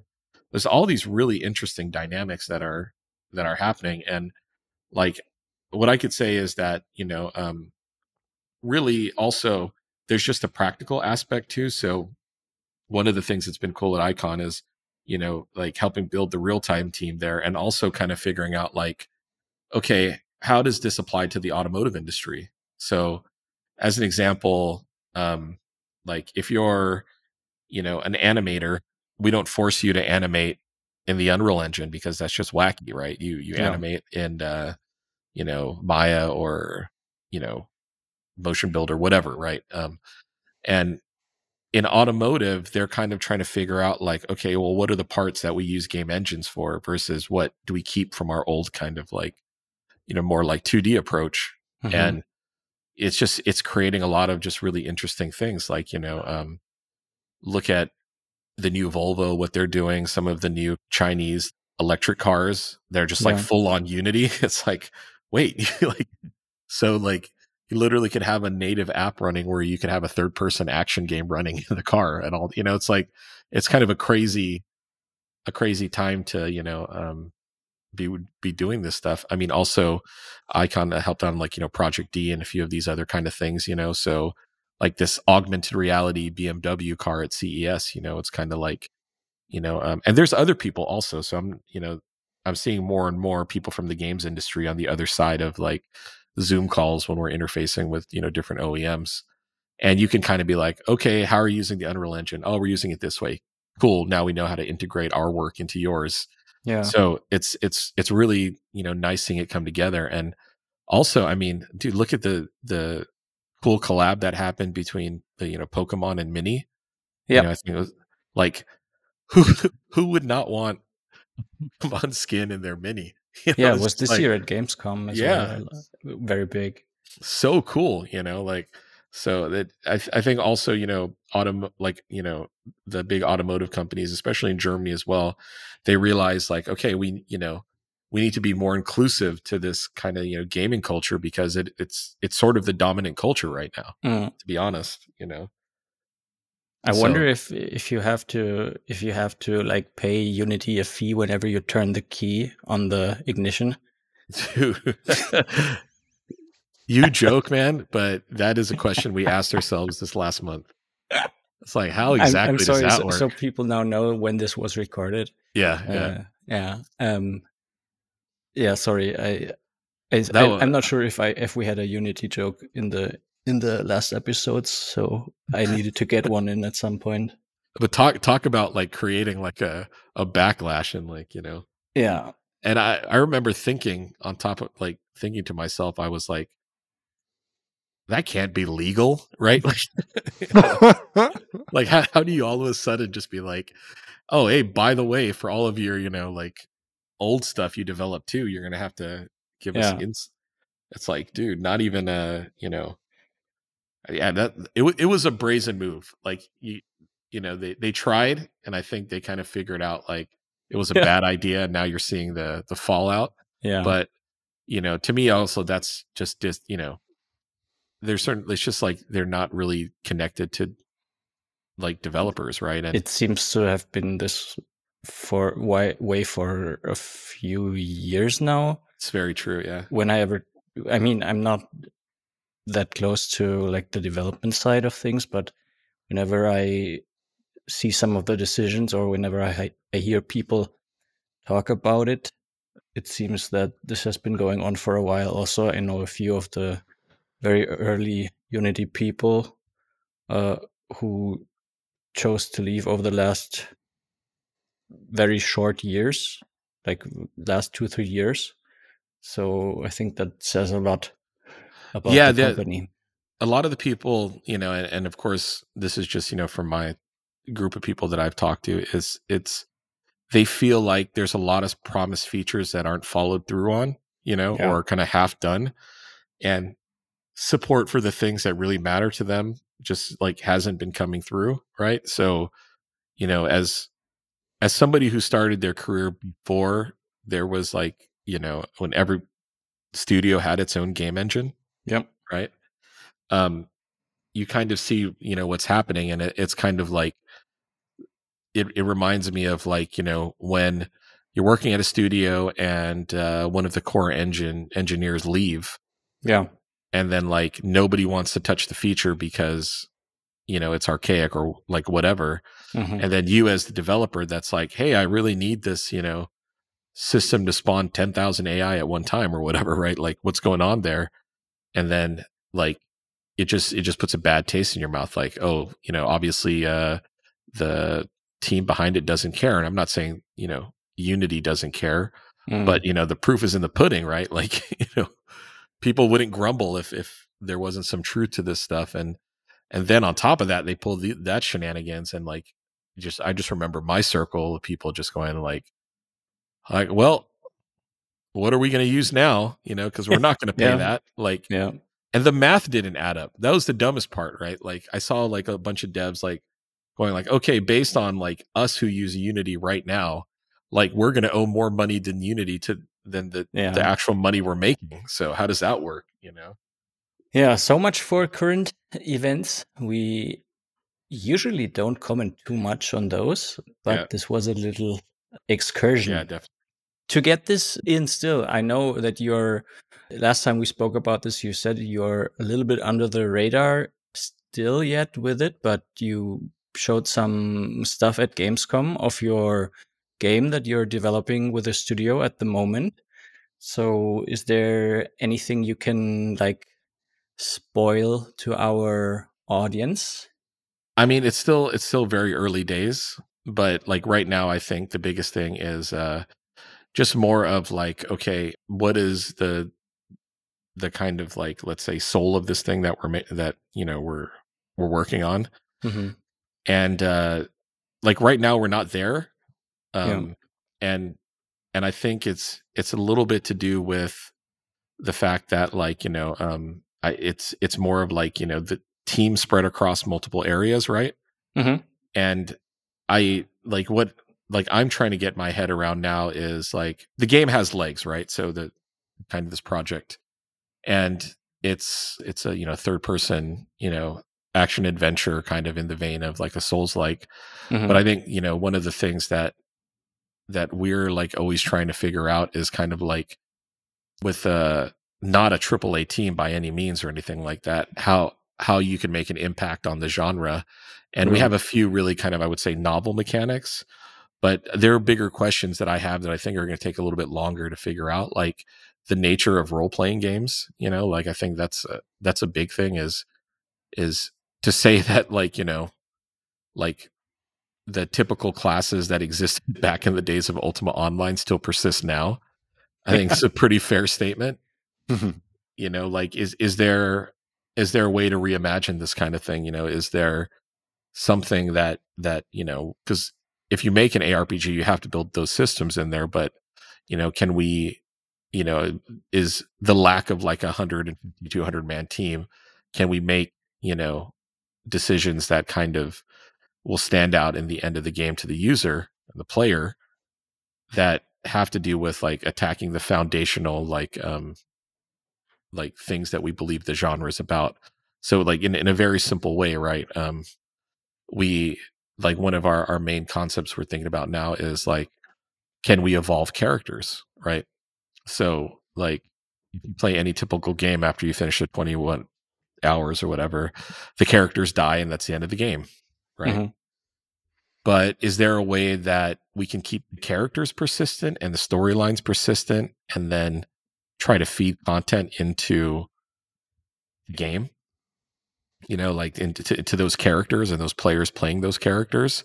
So it's kind of like it's a small kind of switch where we're like, okay, well, maybe our job as a developer is to feed content for players to play these characters in, rather than having to create brand new characters that just get thrown away again. Yep. So think of it as like, okay, if I have whatever my warrior named Bartholomew, whatever, right? And Bartholomew reaches, level 7, and then like I gain some points, and with those points I can age him, right? Mm-hmm. Like, and maybe those points give me the ability to age him like 3-4 years. And I age him 3 or 4 years, like based on how I've been playing that character. Maybe some of the abilities or those things I've been investing from the character creation standpoint, maybe those are different based on somebody who's playing the same character who just picked different skill trees and stuff like that. And then if we do that and we're allowed to age the character, what if you can age the character 20 years, right? Like, and he becomes a grizzled old veteran, and maybe he's not as fast as he used to be, but what he's lost in speed, he's gained in like a bunch of cool abilities, and maybe like he has a bit more guile or something like that, right? Mm-hmm. So we're really kind of looking down to these sort of foundational ideas of like, you know, because it's kind of weird. I always tell the story like, if you play like a pen and paper RPG, right? Like as an example, maybe the characters I used to play with my friends when I was in high school, right? Like if I think of that character now, he's like my age version of that character. He's not like when I was 16 thinking of like, oh, this guy looks like Conan, right? Like now it's like, oh, he's like, obviously not as muscular as before. He's a little bit old. He's got some gray in the beard, but he's still tough, right? He's still the guy that I had before. And I think that's an interesting way to look at it, because then if, characters become the thing you invest your time in and you fall in love with, and they become like, your window into this world, then our job as a developer is to just give you the sandbox to play in, right? It's like, okay, here's another sandbox, here's some more adventures. And it's much more akin to kind of like when you release a module for like, Dungeons and Dragons, like rule set, whatever, It's like, oh, here's 5 more modules. Here's 5 more modules. Here's like Cave of the White Worm or whatever, right? So like that's how we're trying to think about it. And sometimes, when you have a smaller team, you have to like, you're forced to be more creative to make a dent, or something that people want to play because, so obviously you're not going to make this massive, AAA game. So you might have to dig deeper into what makes that genre or what can make that genre different and fun. Mhm. Yeah. I heard this like once. It's like this kind of 70-30 thing. It's like 70% expected and 30% innovation, right? So like if someone picks up your game, there's certain expectations of how the game should feel and play. But the innovation part is the thing that's going to really kind of draw them in and make them care Mm. about your game. So I feel like we've got a lot of great momentum towards what's going to make it innovative. But if I'm really kind of honest with myself, we need to dig deeper. And that's sort of like where we're at. But rest assured, like I think sometime, the next months we'll put up our Steam page and kind of, figure it out from there. But we're not quite there yet. Mhm. I'm not, it's, yeah. Also, just to kind of like on a little side note, how we're approaching the problem as well is like, I've kind of started contacting some of my design friends, guys that have been in this industry for a while and putting together kind of like I don't know, council of the wise or Yeah. whatever. Yes, it's very good. And just kind of being like, hey, let's, everything that we've, built up over the last 20 years, let's deconstruct it. And, like, can you help us change it up? Like, why did we have tanks in the first place? Like, Right. Yo, dude, I have a question for you on sure. that. What is your, so if I'm hearing you right, I'm hearing like a very pleasantly slow, we'll figure it out emergingly process here. Somewhere earlier in the episode, I was gonna make a comment that I didn't get to about kind of, it seems like you like emergence, kind of the put a few boundaries together so that there is a room to play in, and you can't play in infinite, you can't, like, there's no play somewhere where there aren't any boundaries, but they're pretty loose, and then you can see what emerges by like waiting or fiddling around or whatever, as long as well, assuming that I'm right about that assumption. It's something that I like as well. So what's your creative process like?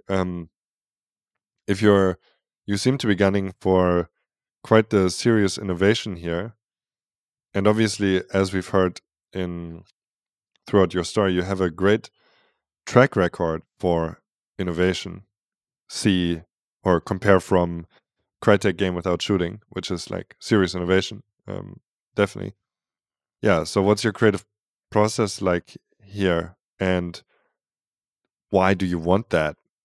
Like, seems like you're quietly aiming for something pretty significant.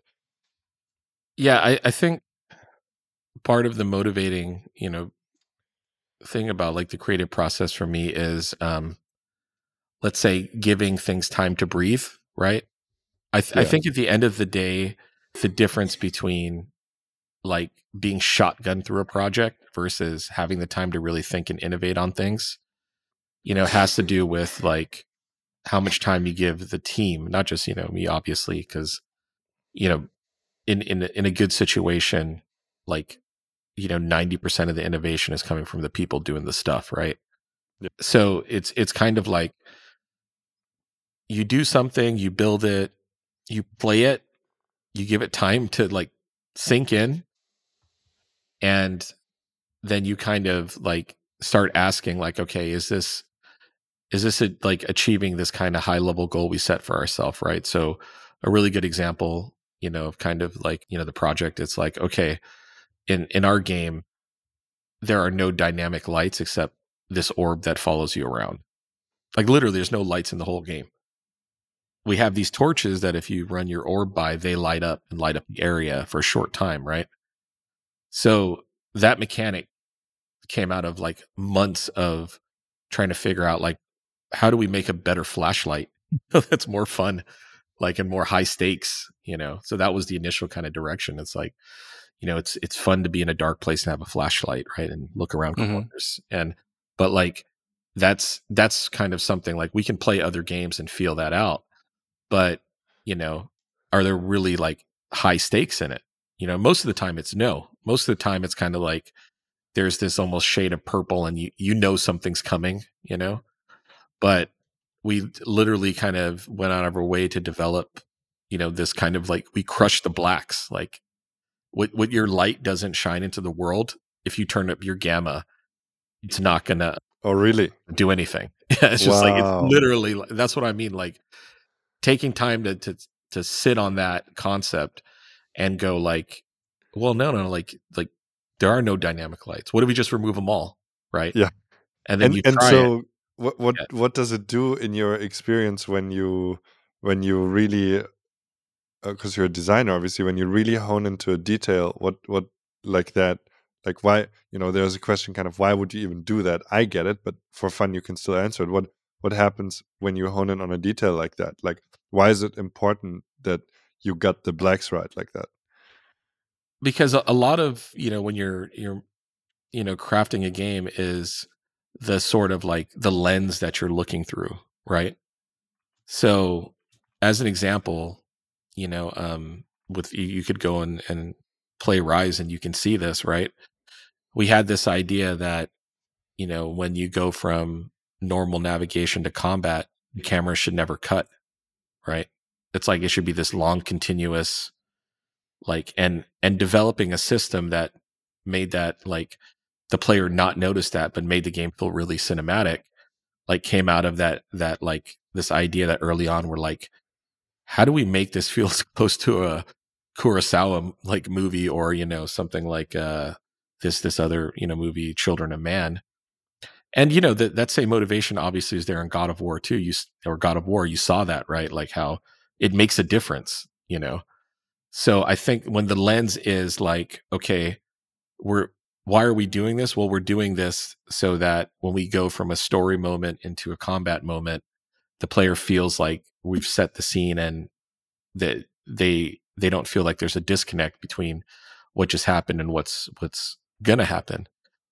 And in Rise, we're successful, semi-successful. Sometimes we had to do hard cuts, which is impossible. But it was still a motivation, because the idea was like, okay, if we want to make a cinematic game, then we have to give ourselves some like we have to achieve something that makes it feel cinematic. And with the game we're working on it right now, um, the idea is like, well, like, are you really afraid of the dark in video games? That was the it's like, are you really afraid of the dark? Because me personally, the answer is like, you play Dead Space once or twice, you're not, you're not Yeah. like Silent Hill. All right. Like but at some If you point, if you haven't played Amnesia like me, then there are also reasons for that. yeah, I mean, and that whole kind of thing also is that it's a co-op multiplayer game. So it's like, well, two lights are better than one, so every like what I'm trying to say is that lens about the light and the way it lights the world, it affects the decisions you make on how you perceive your game. And different studios call, okay, these are the design pillars, but I really like the terminology lenses, right? Because like, all Lenses, right, yeah. when we're looking at the game right now, we want to make the character animations beautiful and feel like a ballet, right? The lens we're looking at the game now is like, is it fluid? Is it like a ballet? If not, then what do we have to do to fix it, right? So that's and really good, it's, and there's not just one, there's multiple ones, right? But like for now, for the game, the new project, it's like we had to figure out like, okay, like we tried, we're like, okay, can we make it so that this light, like when it casts in this certain area, then the fall off is a lot more subtle, and we can kind of light to hint to the player that, okay, this is what's coming. And the solution was actually more of like, no, we're going to crush the blacks. But now we allow you to send your orb out into the world like a drone, so you can look around. But that's like way more cool than just having a flashlight and, looking around the world. And there's different trade-offs, but it's those kind of things that really players really kind of, it really resonates with. I mean, the last this one game done by Sam and the guys over at the guys that did Max Payne, the game with like the brutalist architecture, right? The one thing that I immediately noticed is like, man, when like the destruction in this thing is absolutely useful, and we've seen destruction in games tons of times. Right? Like it's not a new thing. Oh, you mean Control? Yeah, Control. Yeah, exactly. Right. That's Sorry, I forgot the name, but when you play Control, you're like, wow, like yeah, the story and all that kind of stuff is super cool and the tone, but like once you get to breaking things and smashing them, Yeah. you're just like, that's the thing, right? That's their 30% they killed. Yeah, yeah. This is good. I like this this kind of focus on a thing. I think as far as I understand creativity, this kind of obsessiveness about a thing that can be quite arbitrary. You just want to, in this case, get darkness right, or have brutalist architecture and then destroy it, whatever your reason may be. Yeah. But getting it really, really right. That lens, as I think design pillars is, I agree with you, kind of too corporate, but you take a lens that's kind of an unabstracted thing. You're just making something that's very real. Yeah, I think that is a very great creative talent to make amazing shit happen. I would like to invite you, PJ, to our essential questions. We did not cover a thing that we often cover in this podcast, which is kind of like we were pointing at it with like your creative process and so on, but a bit of work-life philosophy and so on and so forth. But we have essential questions which have a bit of a profundity to them. So you're invited to answer them in a quick fire mode as much as you want and you can. Yes, indeed. Are you ready to play? I'm ready. The Let's go first for it. very simple and unassuming question, as always, is what is the purpose of your being?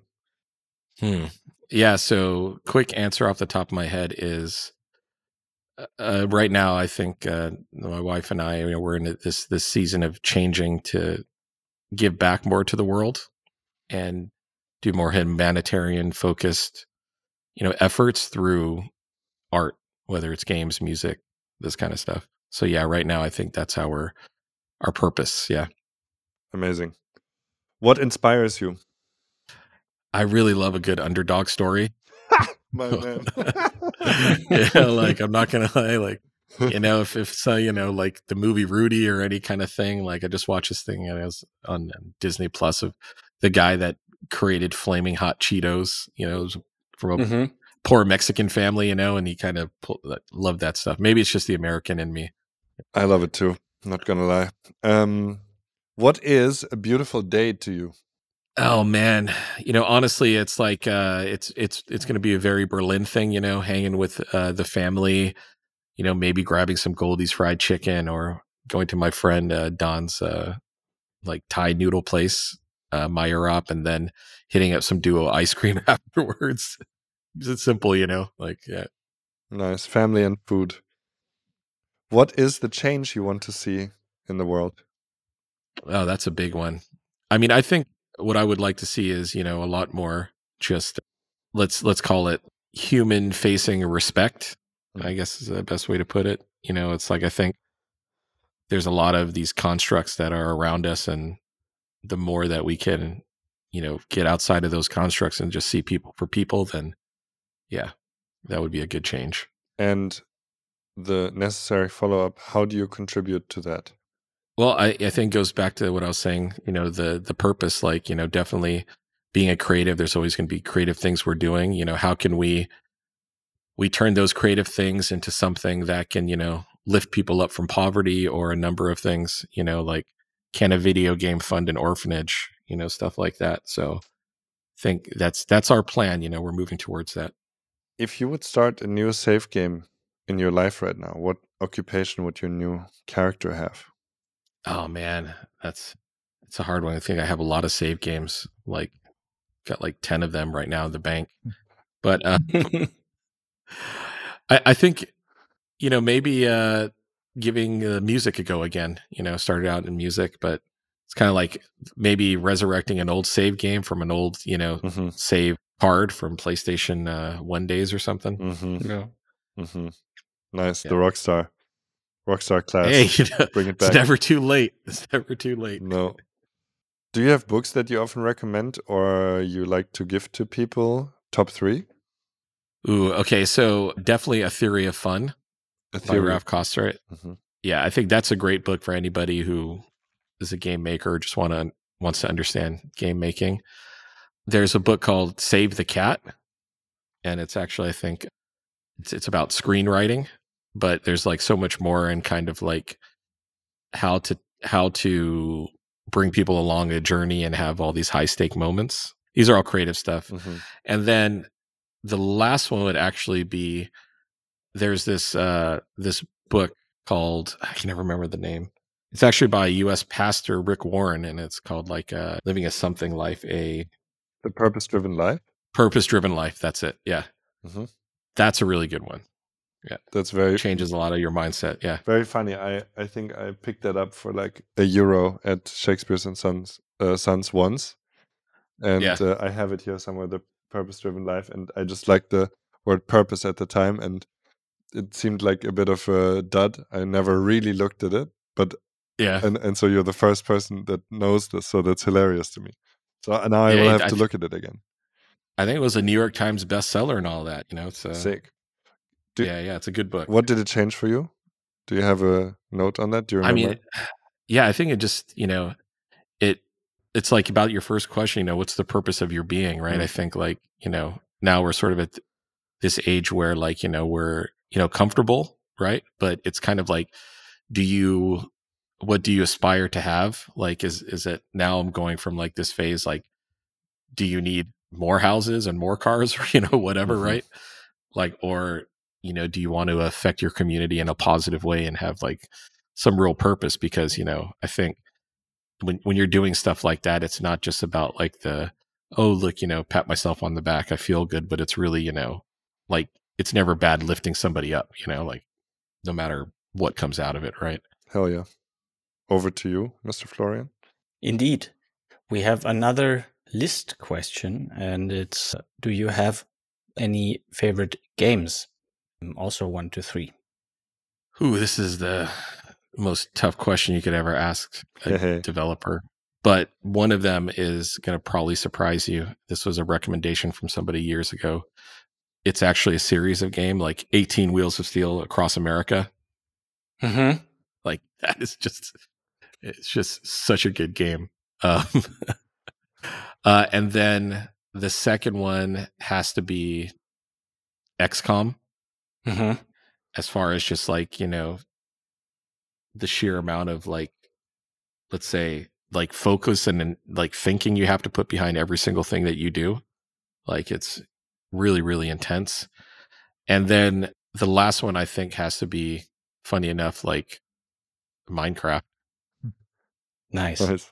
Like it just absolutely, when that game came out and still now, like if I pop back into it, I can just get lost. It's just, yeah. It's insane, yeah. It's Whenever I get I don't know, whenever I get a friend that says, hey, we haven't played Minecraft in a while, it's like 2 weeks are gone. Yeah, exactly.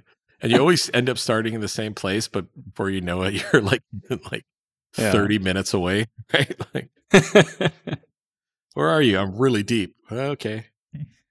Who is somebody from the games industry that you would like to get to know?